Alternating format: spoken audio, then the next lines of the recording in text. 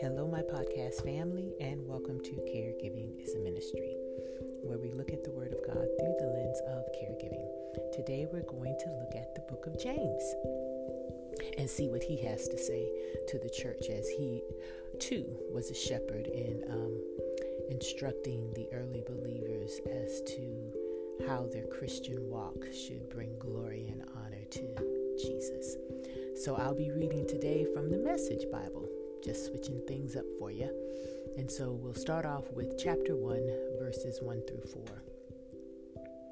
Consider it a sheer gift, friends, when tests and challenges come at you from all sides. You know that under pressure, your faith life is forced into the open and shows its true colors. So don't try to get out of anything prematurely. Let it do its work so you become mature and well developed, not deficient in any way. Chapter 2, verses 1 through 3. My dear friends, don't let public opinion influence how you live out gloriously Christ-oriented faith. If a man enters your church wearing an expensive suit and a street person wearing rags comes in right after him, you say to the man in the suit, "Sit here. This is the best seat in the house." And either ignore the street person or say, "Better sit here in the back row." Haven't you segregated God's children and proved that you are judges who can't be trusted? Chapter 3, verses 6 through 10. Excuse me. A bit in the mouth of a horse controls the whole horse. A small rudder on a huge ship in the hands of a skilled captain sets a course in the face of the strongest winds. A word out of your mouth may seem of no account, but it can accomplish nearly anything or destroy it. It only takes a spark, remember, to set off a forest fire. A careless or wrongly placed word out of your mouth can do that. By your speech, we can ruin the world, turn harmony to chaos, throw mud on reputation, send the whole world up in smoke and go up in smoke with it. Smoke right from the pit of hell. This is scary. You can tame a tiger, but you can't tame a tongue.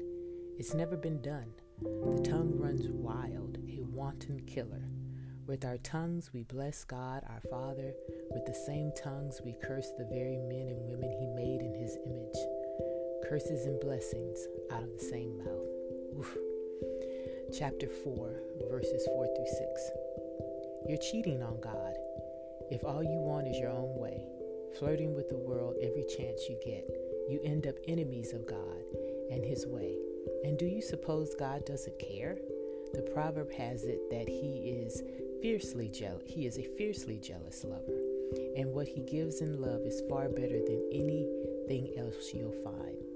It's common knowledge that God goes against the willful, proud. God gives grace to the willing, humble. Chapter 5, verses 7 through 9. Meanwhile, friends, wait patiently for the Master's arrival. You see farmers do this all the time, waiting for their valuable crops to mature, patiently letting the rain do its slow but sure work. Be patient like that. Stay steady and strong. The Master could arrive at any time. Friends, don't complain about each other. A far greater complaint could be lodged against you, you know. The judge is standing just around the corner. James has a lot to say, doesn't he? After his very terse greeting, he gets right to the instructions. But you know, his letter for me really doesn't give an indication that he had an intimate relationship with any of the churches. But then I guess how could he? Because the letter in the very beginning of the chapter 1 of the book, it says that it's addressed to the 12 tribes who are scattered. So numerous churches. So I guess perhaps it is a bit an error on my part to assume that he could have an intimate knowledge with all of those churches. But looking back on our Pauline letters, right, they were very personal. Paul knew the people he was writing to, and he had intimate knowledge about what they were facing. And in Rome, I believe was it Rome or was it Corinthians? They actually sent him, questions, and he said, as you asked, he was addressing. So they had an intimate letter. Even the 2 letters for Peter, for me, even though they were general in tone, they still had a personal feel or tone for me. But I don't find that here in the James letter. But this letter is still very relevant because his instructions and admonishments we can apply today. He addresses 4 things, essentially. Actually 5, maybe. First is faith. He encourages them to continue to press on, to not allow the struggles that they face, which at this time was being ostracized from society, stripped of their social status, and or death. To look at all of these meant that their faith, as they were going through all of this, it was their faith that was being tested, and he wanted to remind them of that. These things are testing your faith, and to allow to go through the struggles and the hardship, because the testing of their faith is really their witness for Christ. So don't get discouraged. Don't try to get out of it. Just go through it, embrace it, continue to trust in God. Then he addresses favoritism, right? There is no favoritism in Christ, right? For God so loved the world that he gave his only son. Paul said that there are neither Gentiles or Jews. There are neither females or male. There are neither slaves nor masters. All of us are one in Christ. So then how can the body of church show favoritism? That's basically what he's saying in this letter. Then he gets to the mouth. Ooh, you know that old saying, at least here in America, sticks and stones may break my bones, but words can never hurt me. That's a lie straight out of the pit of hell. Words matter. Words hurt. What comes out of our mouth as supposedly people of God matters. You like how I threw in that supposedly? I threw it in there because our actions, our words, can at times be in direct opposition to the relationship that we claim to have in Jesus Christ. That's why I say supposedly. So I want you to think on that for a while. What are the words that are coming out of your mouth? Especially when you're angry or frustrated or tired or hungry, because that's when the enemy really likes to sneak up on you. I found out that when I'm really tired and hungry, I kind of get a little angry. And I have to watch what I say. So know your triggers. The next thing he addresses is assimilating into the world as opposed to being set apart. James reminds them that they are to be set apart, not to blend into the world. And standing out doesn't mean doing things intentionally to stand out, to be weird or anything like that. For the first century Christians who this letter is written to, standing out for them was not participating in the public worship of gods, or not pledging allegiance or alliance to the Roman emperor who they considered savior or a god, or not eating the meat that had been sacrificed to the pagan gods. Remember, Paul addressed that. By not doing any of these things, they stood out. People would know that they were Christians.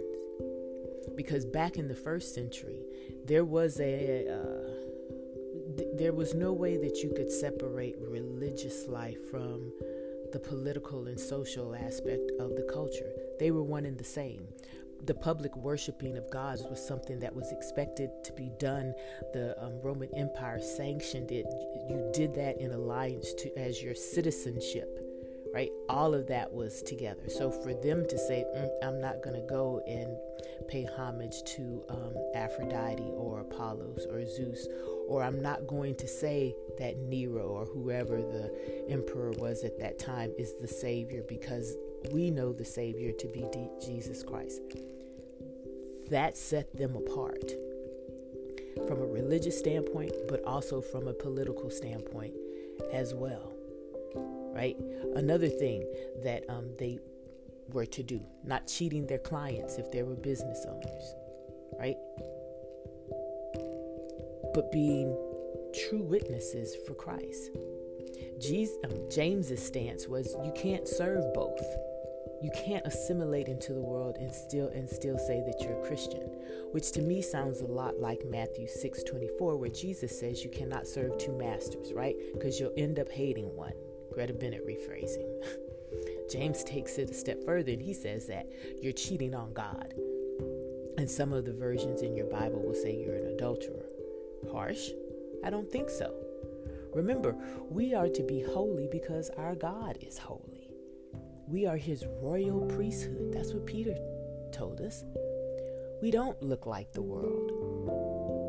We don't look like the world because we're citizens of God's kingdom. And as citizens of his kingdom, we don't practice an eye for an eye or a tooth for a tooth. No, instead we turn the other cheek.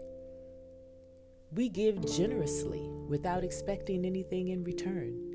And we love our neighbors, which is everyone, as ourselves. This isn't in line with the world and the culture around us. All of these issues that James, hit upon, our faith, showing favoritism, the words that come out of our mouth, are we assimilating into the world or are we standing out? All of these issues we continue to face today. And my question is, why?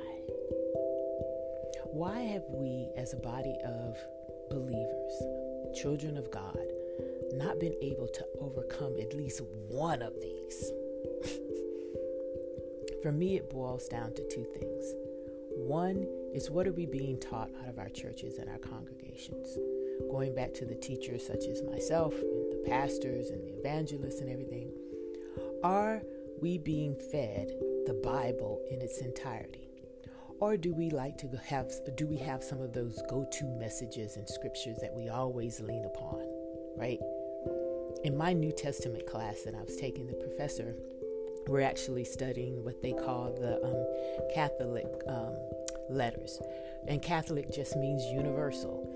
And James falls into one such letter because they're written they can be applied to any church. They're not written to specific churches. So 1st and 2nd Peter, James, Jude, and 1st, 2nd, and 3rd John are all considered Catholic letters. Not Catholic as in the religion, but Catholic as the term of universal. So, but she asked the question, how many of you have heard sermons from the book of Jude? I haven't heard. How many sermons have you heard from the books of 1st, 2nd, or 3rd John? No. How many sermons have you heard based on Leviticus or the Song of Solomon? She didn't ask that, I just did. And the question is not many. All of those are books in the Bible. Whereas it's cool for us to have our favorite scriptures and our favorite books in the Bible, but we still are to be taught the Bible in its entirety so that you can fully appreciate what God is saying. God doesn't just speak in only the epistles written by Paul and in the gospel, but the Old Testament pays tribute to the coming of Christ in the gospel. Everything. And then the second thing, I think, of why I think we still face the same issues, we're not being taught the Bible in its entirety. And two, then it boils down to us as individuals. What are we allowing to come into our space? I think it was in season 1 I spoke to, we have a responsibility as believers as to who we allow to speak into our lives, who we allow to teach us the Word of God, but not just the Word of God, but everything. What are we being taught from the pulpits, but also who are we surrounding ourselves with, or what are we surrounding ourselves with in our homes, from the radio, the TV, iPod, because I guess radios aren't cool anymore, I'm old. What are you listening to? What are you watching that has influence over you? And I'm not suggesting that you stop watching TV or, you can only listen to Christian music. No, that's not what I'm saying. What I'm encouraging you to do, which I believe Paul encouraged in one of his letters, is to hold everything up through the lens of Jesus and then the scriptures. Trust me, if you begin to do that, the Holy Spirit will convict you and reveal to you areas where you may not be so set apart or as holy as you think you are, that you may look a lot like the world.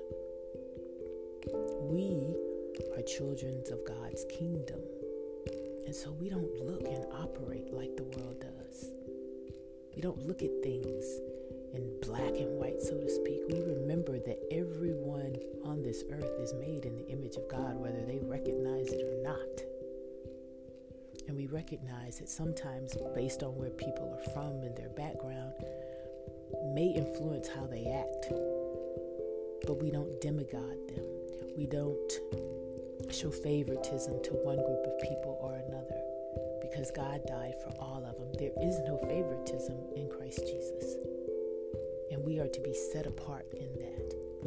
As caregivers this season, this isn't the time for you to give up and lose your faith. No, this is the time for you to dig in, as James said. Count it all joy, the version, which is probably New American Standard. Count it all joy when you are experiencing trials and tribulations. And trust me, the caregiving season can be a trial. Remember, weeping may endure for a night, but joy comes in the morning. Remember to use sweet words to your loved one, to be kind, to allow the faith that you have in Christ Jesus encourage those around you. Yeah, it's going to require a lot of work on your part. And at times you will feel like you don't feel like being a Christian. I'm using air quotes. At least at times I didn't. But you need to remember that you are a Christian. And that means that you're always listening to God and you're allowing Him to use your life to be a witness to His glory. Let's pray. God, we thank you for being a relevant God. We thank you for being a God who is right now with us and a God who is forgiving.